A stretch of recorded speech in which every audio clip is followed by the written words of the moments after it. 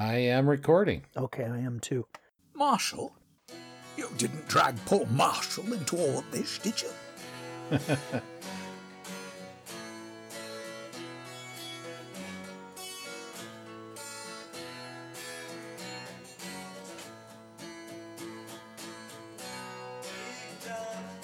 Hello there, folks. This is Rish Outfield, and you are listening to the Rish Outcast. I have a special guest with me this week, and it is Marshall Latham of the Journey Into podcast, among others. Yes, Beyond Ola. It took me 3 or 4 seconds to understand what that meant. I was just like, what? Beyond Ola? The beyond is when it's that vegetarian meat, right? That's Impossible Burger, right? Yeah. Oh, sorry to detract. The reason I've got you here today is that you did a foolish thing.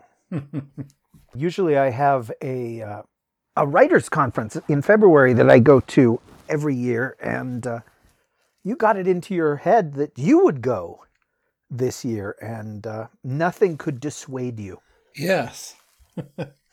Something's got to kick me into gear here if I ever want to say I'm a writer.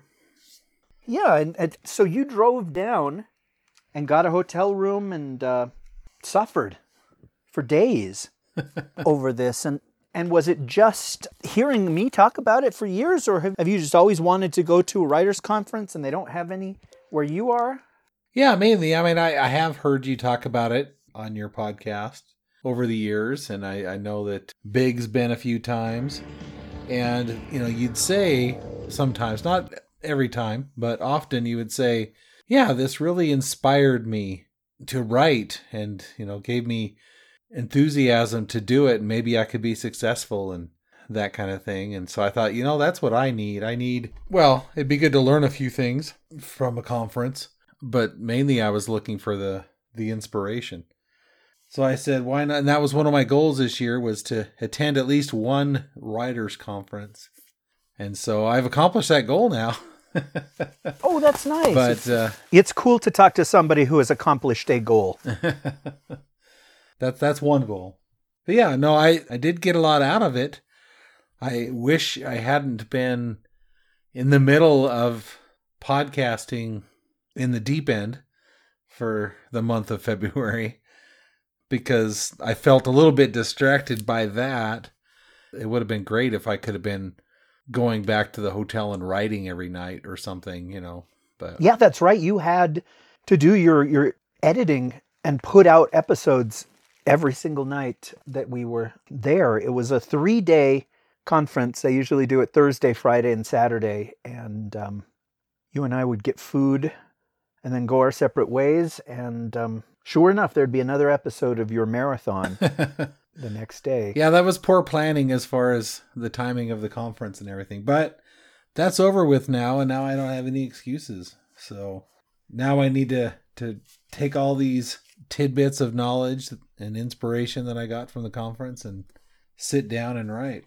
Well, that's good. It is something that I would talk about a lot, that I went there and I was surrounded by people who were enthusiastic about their art, who were doing it, who were showing that you could make money from it, or who could get a fan base, a readership, or just a sense of personal achievement. You'd hear them on their panels and I'd think, well, I could do that. I can do what they're talking about. There are always the people who do things that I think are impossible. And I know that the one that we always go to is the panel that Big and I went to, where they said how to write a novel in 3 days. Yeah, I still regret having gone to that panel, although it provided conversation, at least, of, would you wear adult diapers if it meant that you would finish your book? But I've found in the years of going that not every single panel will say something that I need to hear or that I can apply, that applies to me. And you have to just learn to grab hold of the things that feel like they're applicable to you. one of the panels that I went to by accident, I went to the wrong room, and I was sitting there, and they said, welcome to, so you want to be a podcaster. It was just a bunch of people who were giving advice for people who wanted to start a podcast. And I was just like, oh no, I don't want to be in this one. And so I left and ran down to the other side of the building to go to the panel that I had meant to go to, and it was full. They wouldn't let any more people into it, and so I would have been better off just staying in that So You Want to Be a Podcaster panel, I suppose. Although what I did was I sat down, opened my notebook, and I wrote for that hour, so that was fine. But, there were people of different, not skill levels, what's the word? Of experience levels, somebody that levels had been of doing success. it. Yeah, somebody that had been doing it for years and years. Like there was one guy, and I saw him at several panels, and I think he said, I just finished like my 37th novel. And people would applaud every time he did that. But surely there was somebody in every room that was just like, I can't even finish my first. Why am I even here? And hopefully, they don't pay attention to that stuff. They pay attention to the stuff that can help them, that can apply to where they are. Yeah, and I definitely think I was able to do that. Several of the panels I thought were really helpful. There were several that were kind of, and I'm sure you're going to get that in every kind of a conference, but there was one that we went to that talked about how to write a thriller. There was one that I went to called Keep 'Em Wanting More. And there was another one about heroes and villains and things like that a lot of similar things were said, or, I was able to get a lot out of that as far as, how to engage the reader, how to write for an audience so that they would want to keep reading the story or the book or whatever. And I think I got some good notes and was able to, hopefully, I'll be able to take that and apply it as I'm writing. Of course, everybody writes a little differently, so maybe not everything I think was useful will be, but at least I have some things to try. So there are various disciplines. There's writing, and there's role playing, gaming, and there's art, and there are when people will read from their paper. Editing. There was an editing branch there, and they have several panels dedicated to those subjects, and a lot of them are going at the same time. I think there would probably be 7 to 10 options every single hour. And you and I would sit down and talk about, okay, what do you want to go to next? What's interesting to you? And sometimes there was more than one, where it's like, oh, I could go to this one, but I could also go to this one. And there were times when we split up and both of us went our separate ways. And see, that's a cool thing. That's an advantage to going with more than one person. When we did the Star Wars celebration last year, it was cool that somebody could just stand in line while the other people were going to the bathroom or looking at something or just making their way to the other room. Yeah. Because it was a big, big place. And same with this. I remember there being a panel that we were worried about getting into. And you just sat there for the panel before it. Right. So that for sure we would have a spot. And I thought that was cool. Shoot, there were a couple of panels that I really wanted to talk to you about, and I think I did at the time. But one guy was really, really opinionated. He was a writer, and he was what do you call somebody that you give them your manuscript and they go through line by line and say, okay, I'd cut this and this doesn't make sense, and you use the wrong word here. There's what do they call that kind of person? A something editor. Like a proof editor? Proof reader? Well, maybe. Copy editor, yeah, I think That's what it was. And he was so opinionated, and just like it was his way or the highway. And he was saying, you can't write in passive voice. A good time was had by all. Ugh. It's just like when I see a manuscript and it has passive voice on the first page, I know that I'm going to reject it. He said that. And he said, I've gotten to the point where when my kids want me to buy them a book, I will read the first page. And if it has passive voice on it, I won't buy them the book. And I was jeez. Like, wow. And we talked about it afterward, because he would flash up on his screen a sentence. And he'd be like, okay, what's wrong with this sentence? And they were grammatically correct. And my mind just couldn't get around what he was trying to say, what he wanted. I'm not sure. I should use an example. I don't have my notes in front of me. But it was using a roundabout way of saying something where you could cut out extra words and just be direct and have like an action verb instead of a state of being verb. He said, you want to avoid to be verbs. And somebody said something about Janice said softly. And he's like, why say softly? Why say any ly word? And he's like, I hate passive voice the most, but the thing I hate second most are adverbs. Ugh. It's like, why not say Janice whispered? It's like, none of you should ever use adverbs. And I was just like, what? Ever use adverbs? And the guy didn't stop there. He was absolutely dead set against ly words, like quietly and quickly and slowly and softly. But what's more was that he said that he tried to avoid using adjectives too, or words that describe nouns. And somebody in the audience asked him, well, what do you mean? It's like, Annabelle wore a frilly green dress. So what words do you not need there? Somebody said, really? And he goes, neither of them. You don't need frilly or green. Is it significant that it's green? Is that going to come back later? If not, drop it. And that's crazy. It's ludicrous. It's Dr. Dre. It's Tupac.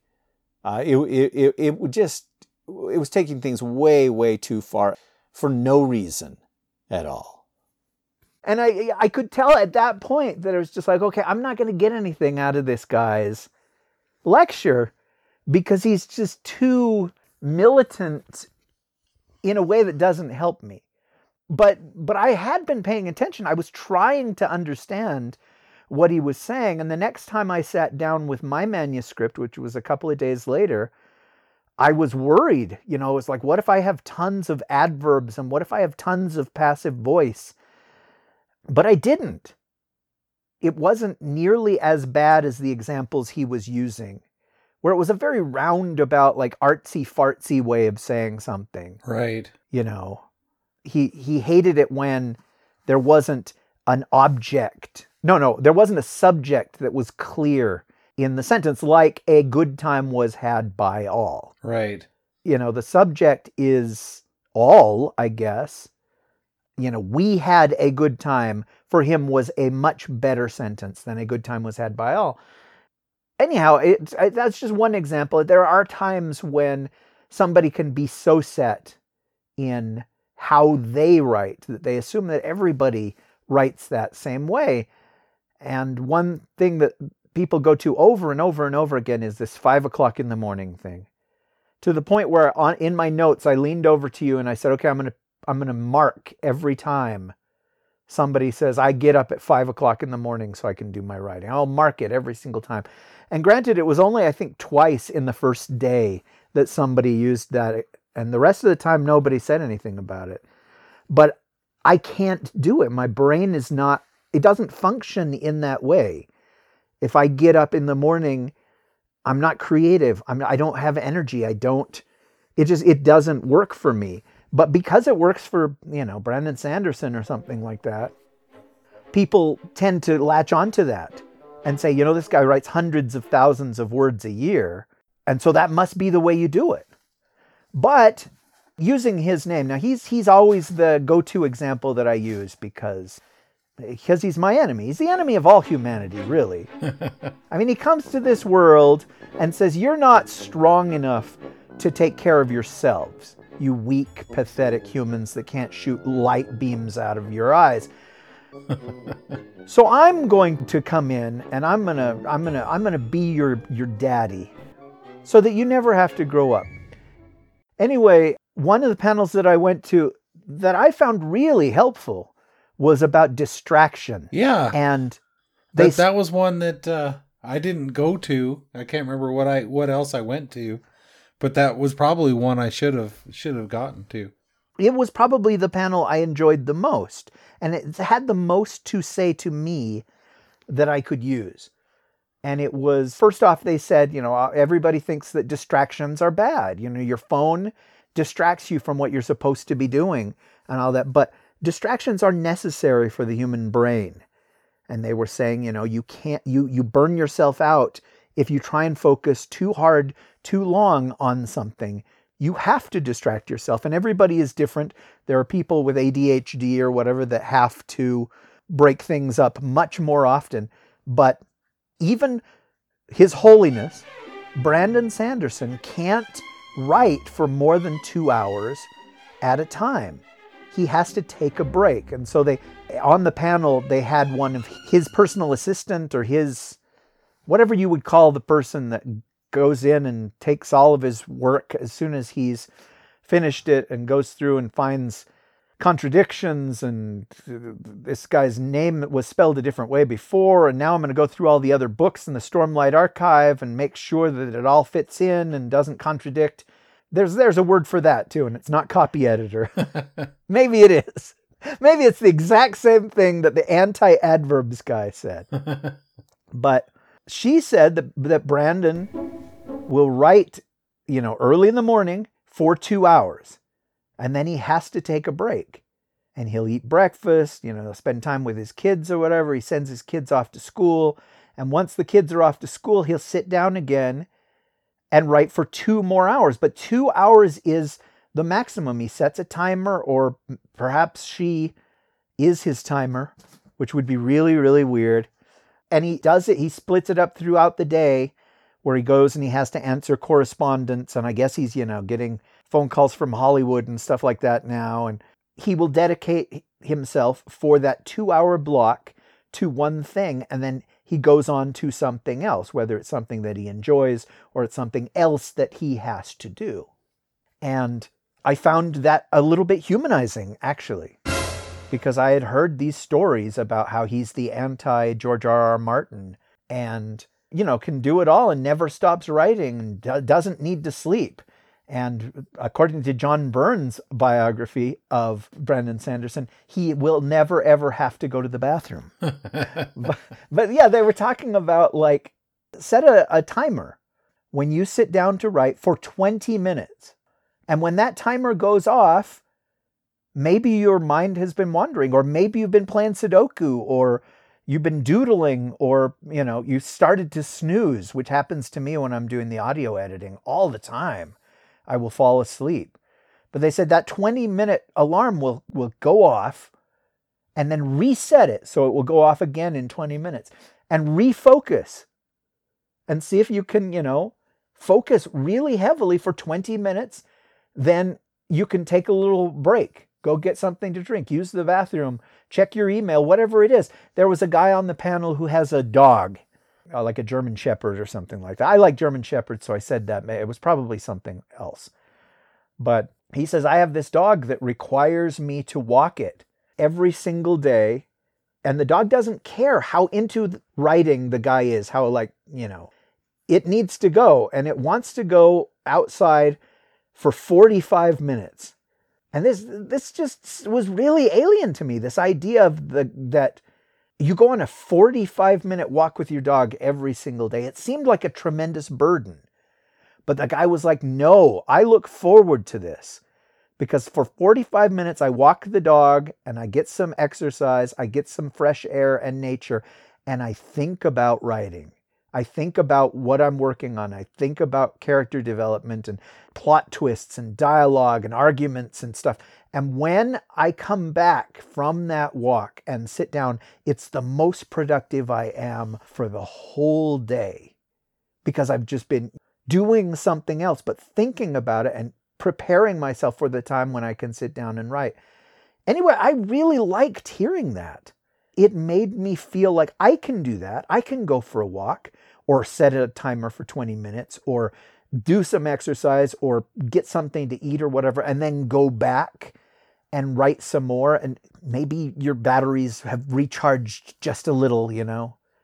My nephews have a Switch and it has a battery on it, so you can play it anywhere in the house. But that battery winds down and down and down, and then once it's about to die, they'll plug it in and say, okay, let's do something else, and then come back in a half an hour and we'll play some more, because the charger will have recharged just a little bit. Right. And maybe this is a stupid analogy, but that's what I thought of when they were saying 20 minutes, you know? Anybody, well, almost anybody can focus for 20 minutes, can write for 20 minutes. I will go to the library, as you know, Bob. And there's fewer distractions there. But even then, it's a rare trip to the library that I don't surf the internet, that I don't go onto Wikipedia, that I don't check my email and screw around instead of writing. And the whole point I go to the library is someplace where it's just to write, where there's no other things, no other activities, nobody's going to talk to me. And yet even that, I have a real hard time focusing on it. And I beat myself up about it. Because it's like, shoot, dude, I only have 45 minutes before the library closes and I can't even write for 45 minutes. But going to this panel made me feel a little bit better, because they said everybody needs a distraction. Everybody needs to put their brain on hold, or you know, whatever activity they're doing on hold, so that they're better when they go back to it. Yeah, I think that's true. You know, I also waste, to me, it seems like I waste so much time watching YouTube videos, or, you know, checking Facebook or reading articles or whatever it is. And most of it is meaningless stuff for what I'm trying to do in writing. And then 20 minutes has gone by and I haven't done anything. But I guess if I was writing for 20 minutes and then wasting time for 20 minutes and then going back and writing for another 20 minutes, maybe that would be more productive. Well, like I said, it's something that you can try. And that solution is not going to be the solution for everybody. You know, there are people that are worse at concentrating than we are. And I know we've talked about this before, but George R.R. Martin, I saw him in an interview, and it sounds like writing is the absolute worst thing in his life, where he has to do it. And he says, you know, there are days when he sits down and he writes, and he's sat down for hours and he doesn't even get a page written. And I feel bad about that, because there are times when you're writing and the words just start to flow and you feel on top of the world. You feel like, wow, behold what I have created, you know, it's the thunder, you're Dr. Frankenstein or whatever. And I get the impression that maybe Martin used to be like that, but he isn't anymore. And that's awful. Can you think of a panel that you particularly enjoyed, or one that the opposite happened? Well, there were several that I enjoyed. I think one of them that sparked my interest and creativity the most was one that you got kicked out of. there was a panel called Keep 'em Wanting More. I think the guy's name was John D. Brown. And we had heard him before talk about thrillers and stuff like that. But the room, when we got in there, was like standing room only. And they kept telling us, fire code calls for only the number of people that had chairs. And if there's not a chair for you, then there's not enough room. But in this particular one, several people were standing or sitting on the floor. And I was kind of standing in the back, assuming that I was going to get kicked out. But then I asked somebody, because they reserve seats for volunteers that kind of help out with each panel. And that was blank. It had the little binder on it saying, this is reserved. But there was no volunteer. So finally, when the guy was, coming in to kick people out, I said, "Hey, is the volunteer coming?" He says, "Oh, is there not one here?" And, looked around, didn't see a volunteer. And so he said, "Yeah, you can go ahead and use that chair." So I sat in it, and then you were on the floor, and eventually he came through and started kicking everybody out that wasn't in a chair. But I felt bad. So I'm like, oh, here we go again. I'm getting into something that Rish wanted to go to. And anyway, the panel was called Keep 'em Wanting More. And he talked about something that he learned by what he noticed in really good movies and books that he liked. And he says, but there really wasn't a name for it, or nobody had given, it wasn't like something that Stephen King had written of in a book. But basically, the theory that he talked about was, or tactic, I guess, was trigger and delay. So you want to trigger your reader or interest them in something, write something that makes them want to know more, but then don't tell them right away. Delay that and get back to that later. And you can have several triggers throughout your story that are interlaced and whatever. And he went into some examples, like, I can't remember all the movies that he used, but the one that I do remember was he talked about the movie The Greatest Showman, and the scene where the showman first sees this singer out on stage, and we watch him see her, and just his face is just amazed, and he's blown away by her talent and her beauty and all this stuff. And then he says, we also see his wife sitting in the audience, and she's looking at him and looking at the woman, the singer. So that's the trigger right there. What's going to happen with this love triangle, or it's, the potential for something. And he says, it takes a long time before anything about that is resolved. But all the while, there's this lingering thought or idea, and it just kind of mounts. And so it gets delayed for a long time, and that keeps the interest of the viewer in on that. And he talked about how the television industries in the 70s, once there was the remote control, that people could just flip the channel when the commercial comes. So they started have a cliffhanger kind of thing just before the commercial to keep the viewer watching until the commercial was over and they came back. But he says, if you read, especially like mystery novels and compelling books, you'll see that you can recognize this. And he encouraged us to, when we read a book, to mark down the triggers and see how long it takes for the writer to pay those off. You're building anticipation by doing that. The one thing that he says, readers want to know what might happen more than they want to know what will happen. And so let their imaginations go somewhere and build that anticipation. But he says eventually you do have to pay off the trigger. You can't just leave it and never answer. It's a delay, not not leaving it open-ended. So anyway, I just got a lot of that, kind of kicked gears in my head to think, I could do that. I was thinking of the story that I'm currently writing for my contest, and I said, I could write that a little differently at the beginning of the story. And when I introduce this character, I can make it kind of mysterious and then wait a while before we meet that person or know what they're all about. So I got a lot out of that one.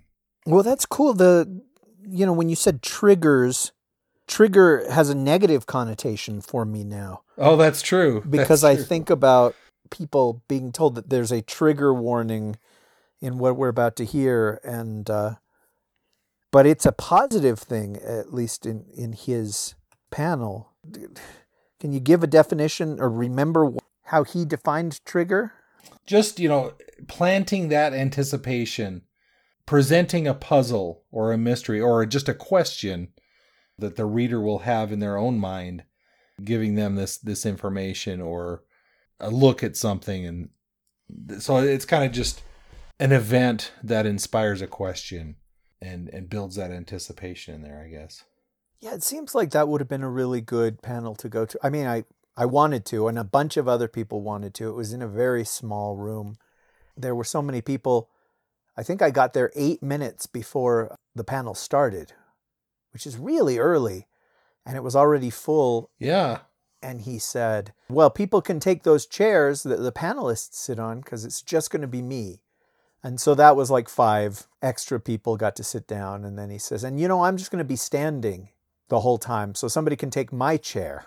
And that was yet another space. And then, just the rest of us just lined up against the wall and sat down on the floor.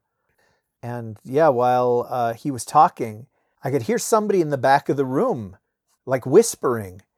And I was just like, who is that? Who is chattering at the back of the room? And what it was the fire marshal going from person to person saying, you can't sit here, you have to leave. And eventually it got to me, and I realized, that everybody else he had spoken to had gotten up and left. There was nobody who was just like, nope, you can't move me.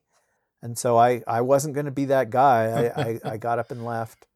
Yeah, there was the guy that was sitting next to you. He was giving him a pretty hard time about it, but eventually he left too. So they need to. Well, I guess it's hard to know which panels are going to be the most popular, but it'd be nice if they had more room in some of those panels. And now a word from our sponsor. Stephen Biotchko presents a different kind of police drama. Loogie, you're a child genius. You can be whatever you want. An engineer, an astronaut, the technician who checks power meters behind people's houses, a kid doctor, everything except a normal young person with basic natural childhood development. What would you like to do? I want to be a policeman. He was the youngest graduate of the police academy. I want to be a policeman. Well, you are. Congratulations, Loogie. Thank you, Sergeant. It's an honor. Here's your badge, and here's your sidearm. Could I have some Pokemon cards, too? Officer Wallace, meet your new partner. What the hell? He's just a little kid. Hey, I'm a cop just like you. Just like the Sarge here. Just like the ones on Paw Patrol. Now he's hitting the streets to clean up New York City. Do you know why I pulled you over, sir? Say what? You're just a little kid. I'm an officer of the law, and you were doing 60 in a school zone. How old are you? I'm 7 years old, sir. I might have been going to that school you just blew past in your shiny sports car. You saying I stole this thing? Well, now that you mention it, could you pop the trunk, sir? I'd like to see you make me. Don't make me use this, sir. Now please, pop the trunk. Well, at least 20 kilos of black tar heroin. You have the right to remain silent. He's on the street when things get dangerous. You looking for a good time? No, ma'am. I'm on duty. Oh no, you're not a cop. You're a little kid. I am a fully accredited police officer, ma'am. Could I see your ID, please? You lost, little boy? I can help you find your mama. I'm afraid prostitution is a Class A felony. No, wait. I am a prostitute, sure, but I wasn't propositioning you. I genuinely wanted to help. Well, I appreciate that, but you have a right to remain silent. And for a child cop, the danger never lets up. Freeze! I thought you coppers had me, but you're nothing but a little kid. I am a certified city police officer, and you're under arrest, you human scum. I don't think so. You see, the canvas of this cesspool of a city must be washed in red before it can be clean anew. I think you've claimed your last victim, Mr. Faust. Oh no, the bloodshed has only just begun. 'Tis a trickle now, but soon the arteries will all flow freely. Please, sir, put down the knife. There's nowhere for you to go. You'll never take me alive, pig. I don't want to have to do this. That's how I was as a boy, but I got a taste for it. Maybe you will too. Please, I'm warning you. You don't have the stones. I was the top marksman in my class at the academy once I figured out how to hold the gun steady. Have your balls even dropped, kid? No, and it's inappropriate to ask that of a little boy, not to mention gross. Oh, you want to see gross? Check this out. Sir, please, I will fire. Sir!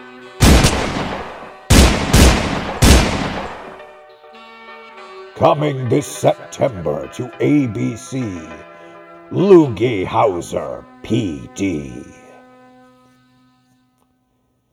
Yeah, I feel like we ought to mention the woman that brought her screaming baby to every panel as well. Because the funny thing was, it wasn't just one panel, but it was multiple panels that you and I happened to go to. Yes. That she also was at. The baby was toddler age, which is worse, I guess, than a newborn, because the baby was walking around and tipping things over and grabbing hold of microphones. And I'm trying to remember what you said at the very, very beginning. It's like, well, it's too bad, maybe her husband had to work or something. Right. And then he came in. He was there. So it was the three of them, the wife, the husband, and the screaming baby. And then she also had like a preteen daughter who clearly had been invited to control the child, to be the babysitter. Right. But instead of taking the baby out when the baby would cry or run around, she would just lay down on the floor. I'm assuming that she was on her phone or something like that. Or she would take the baby out, but then she'd come back in and talk to her mom, or try to bring the baby in, the baby'd start crying. She'd leave again, and she just kept coming back. And, the first time we encountered this lady, she was the moderator of the panel, and she was holding her baby, and she gave it like an aluminum can that was open to the mouth on. I was like, that baby's going to cut its tongue out. So, so she would ask a question to the panel, and then she would fuss with her baby and then ask another question. And the baby kept dropping the aluminum can, and the panelist or an audience member would go pick it up. I was trying to give her the benefit of the doubt, saying, oh, she's probably in a tough spot. But then she just kept, like, over all 3 days, she was there with this child. And then, like you said, the husband was there. And that was the thing I talked most about when I got home. I was like, oh, you can't believe this lady that was there. And I'm pretty accommodating for kids, I mean, when I go to church, there's kids and stuff, and you just kind of, oh yeah, that's fine. But this wasn't church. People were paying for this event, and she's moderating a panel, and here she is with her child. Yeah, I got to the point where I'm like, if there's another panel and she's there, I'm going to go to a different panel. So, luckily, that was the only instance of that. But Yeah, there was a couple other panels I enjoyed. I went to one about how to write for middle grade books. That would be interesting, I think, to write a middle grade book, which is pretty much preteen, people that are in middle school or close in that range. And that was pretty interesting. There was a lot of good back and forth. Several of the panelists said, well, this is what I've done. And like one of the questions that was asked was like, well, how do you know how to write for kids that age? A lot of them were, one lady was like in her late 70s and, several of the panelists were middle-aged or whatever. And they said, well, I just talk to my kids, or I talk to my grandkids, or I talk to kids that I know, nieces, nephews, that kind of thing. And then one guy said, well, I don't really have kids that are related to me that I can talk to. And it's kind of creepy if I were to hang out with kids at the playground or something to talk to them. So he said, I a lot of times go talk to librarians of middle schools or local libraries and ask them what books are the kids reading, what books do they like, and then he'll read those books and kind of get a feel for it. So that was interesting, how to do that. And then I went to another one. It's pretty much encouraging you to enter the Writers of the Future contest, and they had several of the winners there and gave some pointers and whatnot. And that was it. I've always been interested, not lately, but previously when I was trying to get serious about writing, I really wanted to enter that contest or series of contests. So maybe I'll do that in the future. So. Now, I'm trying to remember, you said something about that panel, and I can't remember if you answered the question. If you win Writers of the Future, you're out of the contest, right? You can't enter the next time. Yeah, I think if you're like one of the top 3 winners. But if you're an honorable mention or you're a finalist, you can continue to enter until you become a winner. So that's interesting. I guess it's a good goal, or not goal, but a prompt, It's like, hey, every quarter, these guys have a contest. I need to write a story every quarter and enter it into the contest. So it's kind of the carrot leading you to write, I guess. But well, did they make it sound like it was this super difficult thing? Because I've gone to panels before where it says, I sold this story and I submitted it to 103 markets before it finally found its home. And there couldn't be a man, woman, or infant child in the room that didn't think 103 markets. I wasn't aware there were 103 markets. Holy Right. smoke, really? That's what it takes. Did they present it like that, or did they make it sound like, no, anybody in here can win? yeah, they gave some pointers, as to the types of stories that typically win, that they're very, well, it's a spec fic market, so it's going to be fantasy or science fiction or horror or something like that. So, they say make sure you do have that element and that it's introduced up front. Just, some of the typical things you hear. You want to have a strong voice. You want the character to have a lot of heart, and you want a person with a relevant problem that's in jeopardy. So some of those types of tips. But they did say if you submit to the contest and you don't win or anything, we'll take that story and submit it somewhere else and keep shopping it. I guess that's another thing is if you don't win the contest, at least you have another story out there to find somewhere else or to publish it yourself. I do have on here, I forgot, I just saw this. One of the headliners there, or guests of honor, was Nina Kariki Hoffman. And she was one of the first winners. I think it was the second year they ran the contest. She was one of the winners. But I don't think it was her. I think it was another lady. And she says, well, I wrote about a geriatric protagonist. And she won. She goes, I think that, that was a fresh voice out there, having a geriatric protagonist. I thought, oh, I have to tell Rish about that. So I'm glad I read this note while we're talking about it here. She used those exact words, She did. geriatric protagonist? She used those exact words. That's why I wrote it down. I was like, oh, hey. I think about 80% of the panels, though, we went to together, I think. Yeah, well, we would talk about it, and for the most part, we had the same interests, or we had the same, the things appealed to us in the same way. And as one thing that I was telling you about that I had never seen before, and maybe I am a geriatric protagonist myself, but there was one panel that was very, very full, and you had to sit by strangers. Squeeze in everybody so we can fit more people into this room. And so there was somebody on my right and somebody on my left, and both of them had notebooks. And they opened the notebook, but instead of using a pen or a pencil, they used a stylus. And I realized that these were digital notebooks, but they were made to look like they were actual old-timey, not old-timey, but traditional paper notebooks. And it translated their handwriting into text. And the woman that was sitting on my right, it translated her writing into cursive handwriting. And the man on my left, it turned his into typeset. I was fascinated by this. I thought this was really, really interesting to see their notes be transformed before my eyes. And then, they could save the files and go through and edit the files later. And I had not seen this device before, and now suddenly I was seeing two on either side of me.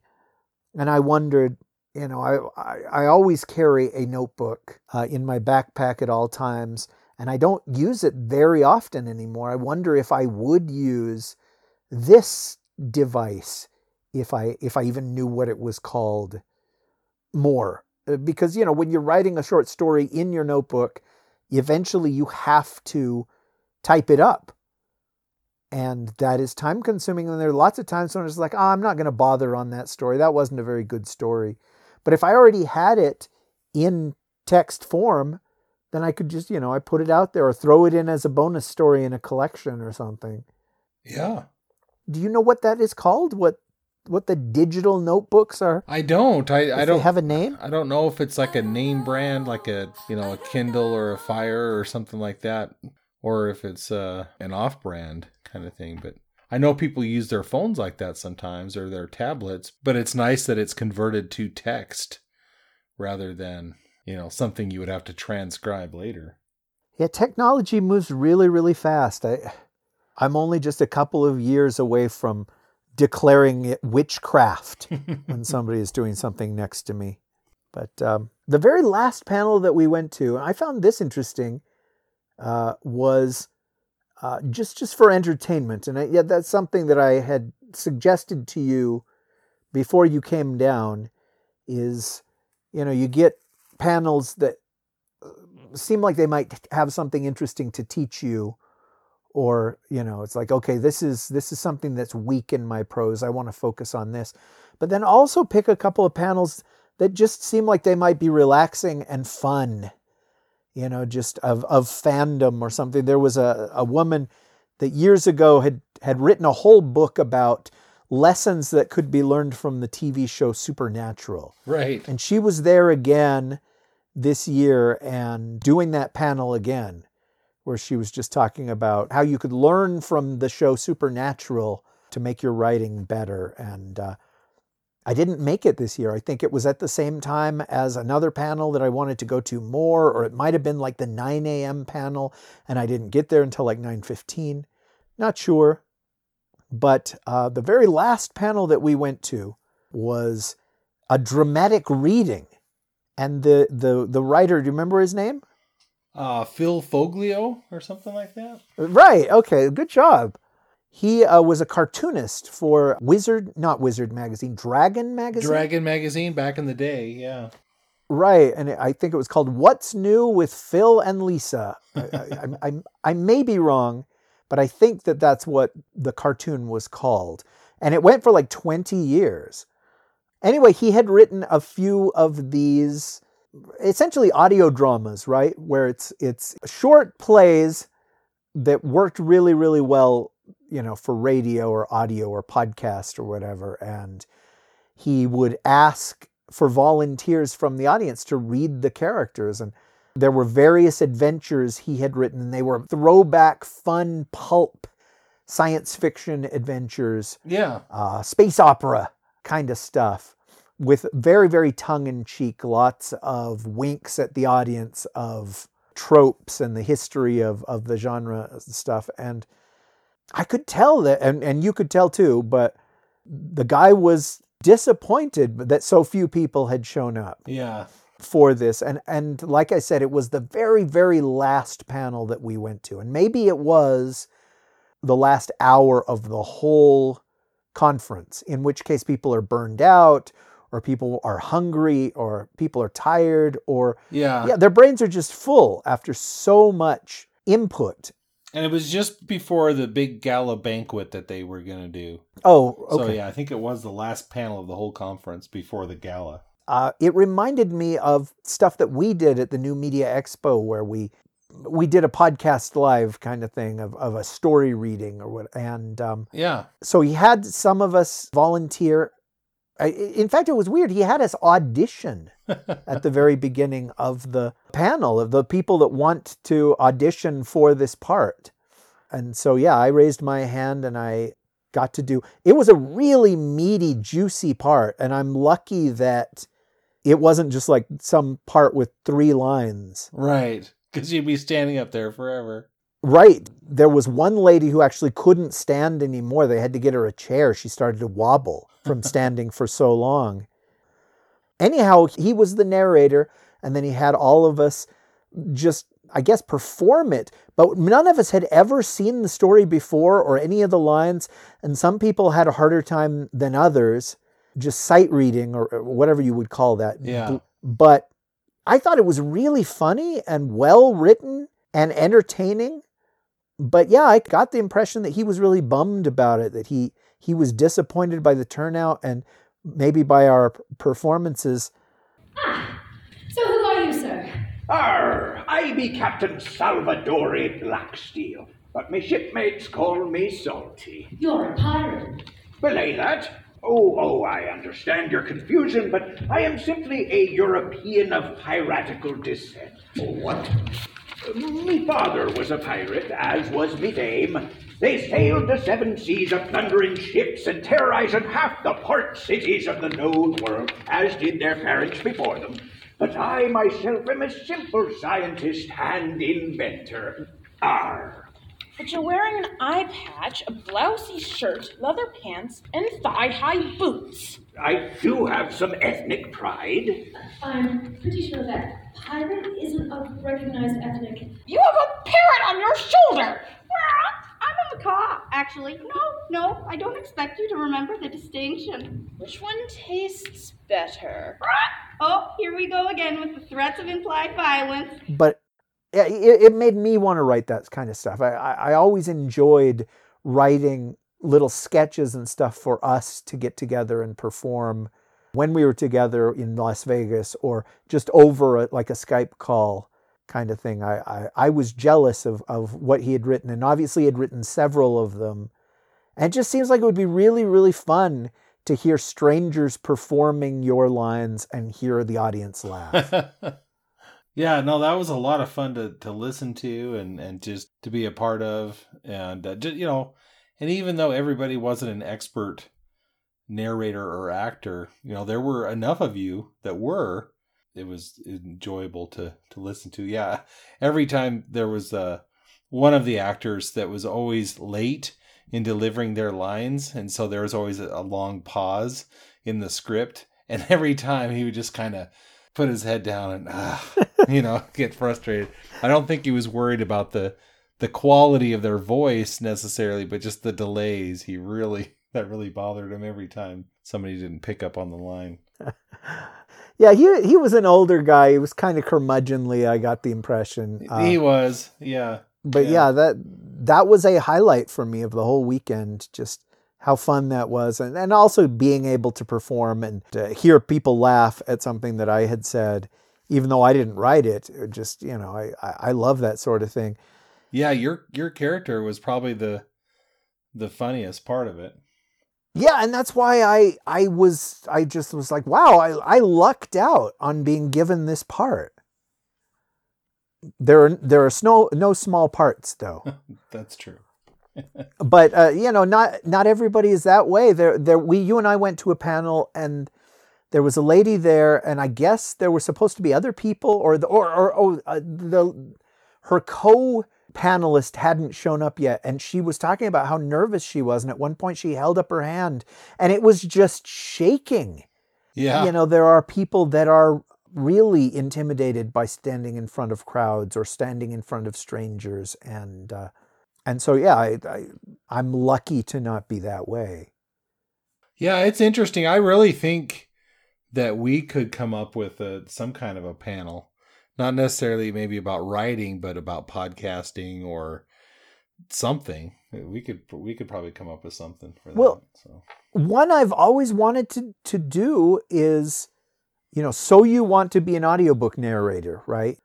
Explain how I, got started working for Audible, and that you can too, and you don't have to have a $10,000 audio setup, and you can upload it yourself, and you can put out your own audiobooks, or you can volunteer to do it for other people. I think I would enjoy imparting that knowledge and the experience that I have gained through that. And yeah, you and I could totally, other podcasters as well, but do a podcast panel of, 10 things I have learned from starting my own podcast.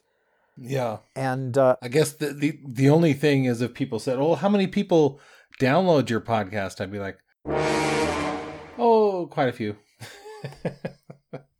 Sometimes as many as 3. So, yeah, exactly. So yeah, I couldn't boast my stats, but recently we had our 3 crossover episodes with you and me and Big Anklevich doing our, it was sort of a broken mirror kind of thing. And be careful what you wish for crossover. Yeah. And I tweeted about the 3. I'm not really into Twitter. I don't understand Twitter yet. And so I don't use it a lot, but I did go ahead and plug my Rish Outcast episode for Fountain of Knowledge on Twitter, which I don't usually do. And the next time I went to my blog, that page, the Fountain of Knowledge, had so many more clicks than any other blog post, of the past year.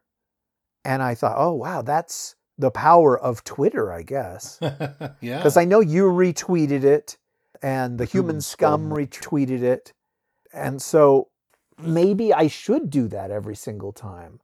Yeah. But if it's working. Mentioning that as many as 3 people listened to my podcast reminded me of that.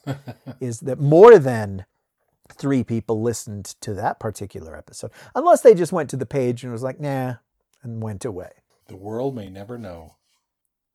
Well, I feel like we've been going for a long time, maybe not, but I hope that you were able to get maybe not something out of every single panel, but something every single day that you were there, giving you ideas or giving you encouragement, or, like I always say, just being around people who are creative, who are passionate about art, who want to write, who want to better themselves. That can be infectious. That writing is a solitary, lonely thing. It's just you and the blank screen a lot of the time. Yeah. And to be around other people who know how it feels and have just as much passion, if not more, for it than you do.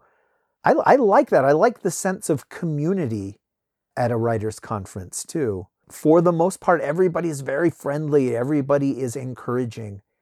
I didn't hear a single time this whole 3 days where somebody said, if you can be anything other than a writer, do it.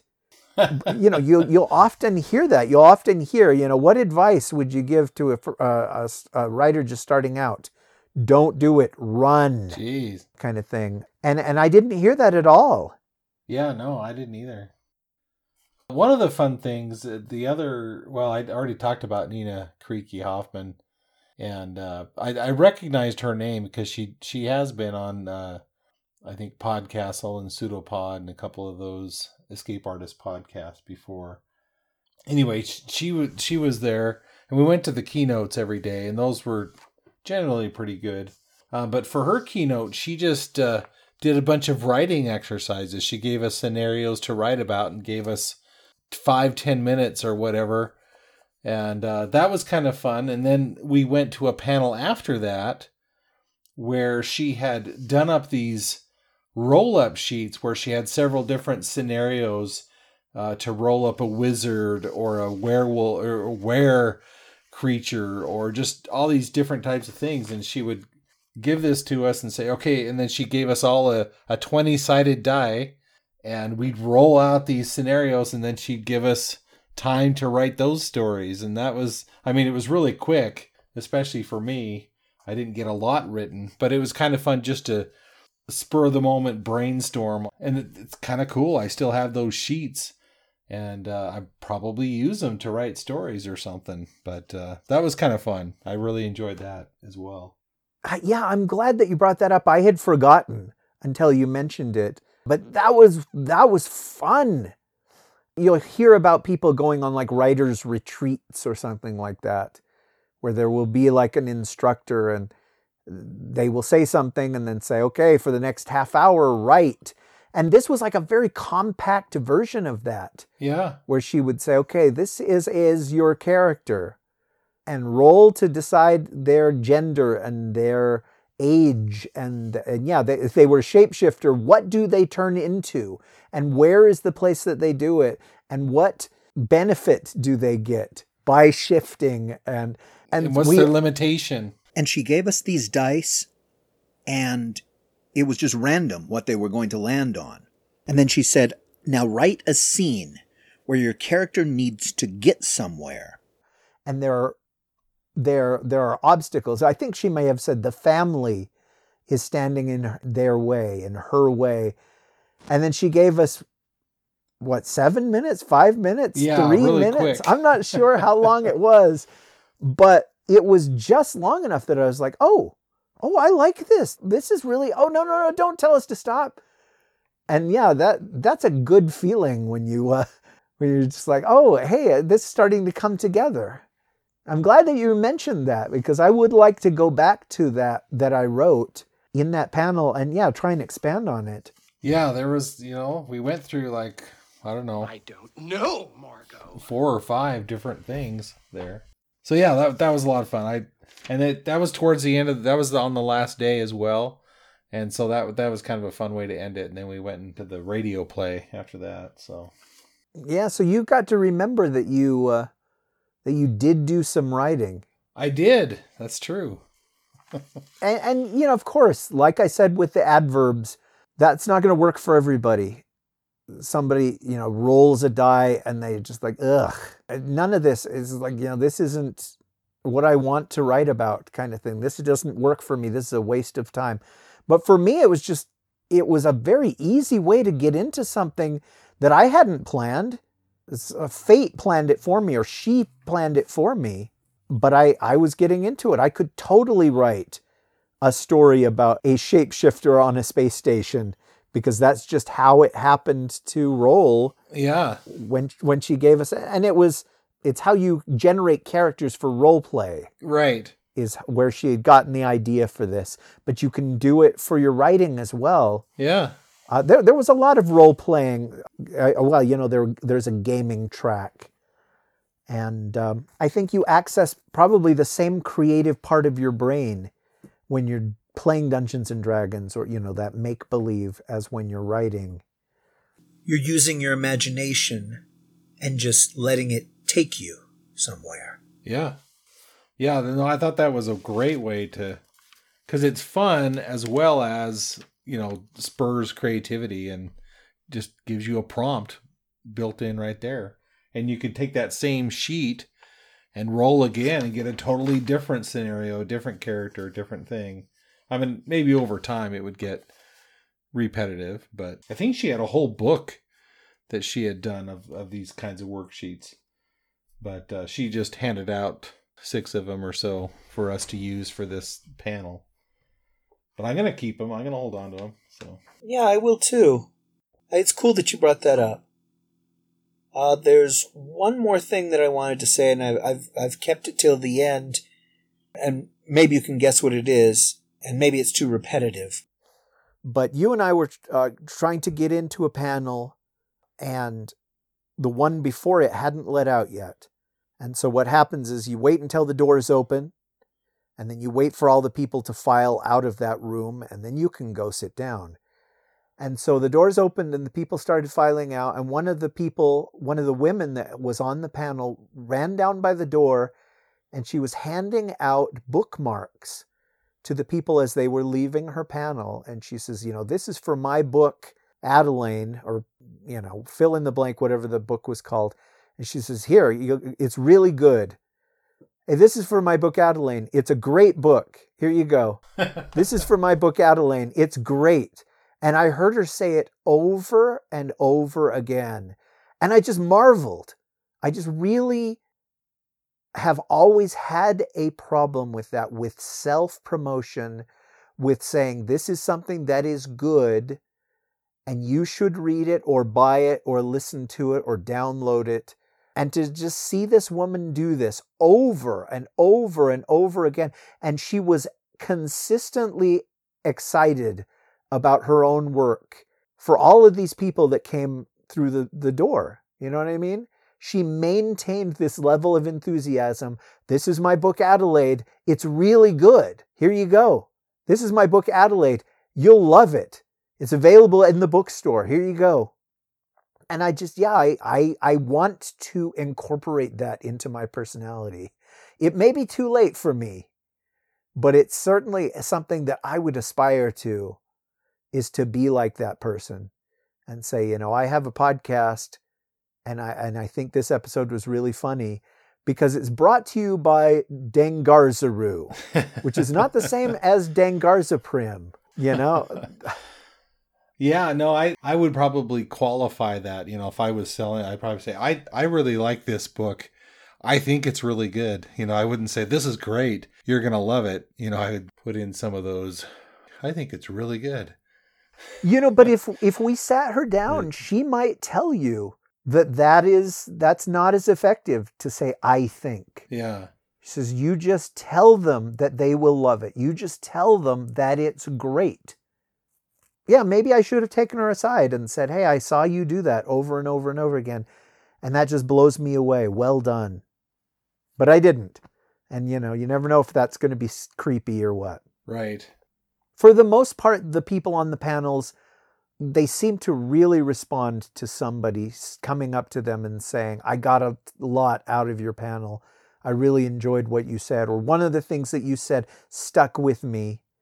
And I know that I've told you this before, but I went to a panel years ago of, writing your first novel. And I wrote my first novel after going to that panel. And the next year I told him, I followed your steps. I did what you said, and I did it. And he was just like, oh, that's great. Oh, wow. I could tell that he didn't hear that a lot. Yeah. Or maybe he did hear it a lot, but he was able to maintain that enthusiasm. So it sounded like the first time he heard it, which is just as good, if not better.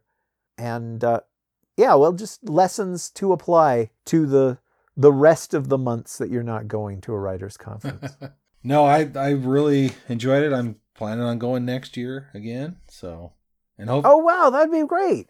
It would be so cool if we could somehow get Big to come too. But that'd be fun. He's too big for his britches. So, and hopefully, I can turn any enthusiasm or knowledge that I learned into words on the page the rest of this year. Yeah, well, you've got those notes in front of you, and hopefully you're not like me, who writes them down and then never looks at them again. You can go and refer to those notes, and it's just the same as it was in school, where you would take notes, and that gives you something, but not as much as going back and reviewing those notes before the test or before the quiz. Right. You know, it's something that you already knew and you're reminding yourself that you've known it. Maybe I sound too intellectual right now. And if so, savor the flavor because it's sure never going to happen again. Okay, well, hey, I really want to thank you for coming on here and talking to me. This is the 4th or 5th time that we've tried to do this, and I just, I sabotaged us the other day where we were getting ready to go, and I was waiting for you to call, and then I got distracted, and I went to my phone, and you had tried like 3 times. Hey, are we podcasting? Where are you? Hello? And I had spaced it. I know you went and saw Cocaine Bear. I know. Well, life lessons that you can get out of that too. You don't have to go to a writer's conference to learn from Cocaine Bear. Let people know where they can find you, sir. You can head on over to journeyintopodcast.blogspot.com and check that out. You can also go over to Patreon, patreon.com/journeyinto, and check out all the stuff that's over there. I'm sure you and I will cross paths again. Yeah, definitely. But until that time, I hope that you are creative and able to incorporate some of the things that you heard. And it would be great if the people listening got something out of what we went to as well. Yeah, hopefully. Yeah, thanks for having me on. I'm glad we were able to kind of talk about it again and sum it all up. Well, it's exciting that you want to do it again. That's cool. That makes me think like, well, it was a success. For sure. All right. Well, I have been Rish Outfield. I have been Marshall Latham. And good night. Good night. If you didn't completely despise this episode, why don't you support the show with our Patreon fund over at patreon.com. Every dollar gives me more strength to put Outfield in his place. The Rish Outcast is presented under a Creative Commons Attribution, No Derivatives license. That license enables you to share the file with anyone, but not to charge for it or alter it. A license to kill, by the way, enables me to kill anyone I please, whenever I please. You judge which is better.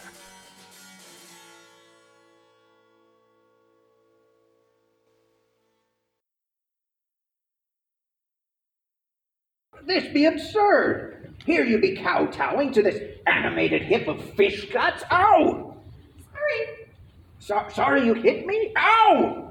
No, I was apologizing to everyone else that I didn't hit you sooner. I'll be hitting you every time you open your mouth from now on.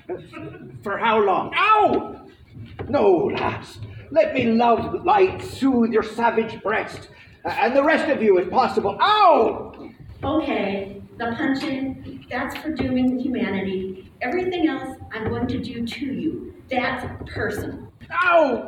But I didn't say anything. Ow! At this point, I don't really need any more reasons. Are we done then? I think so.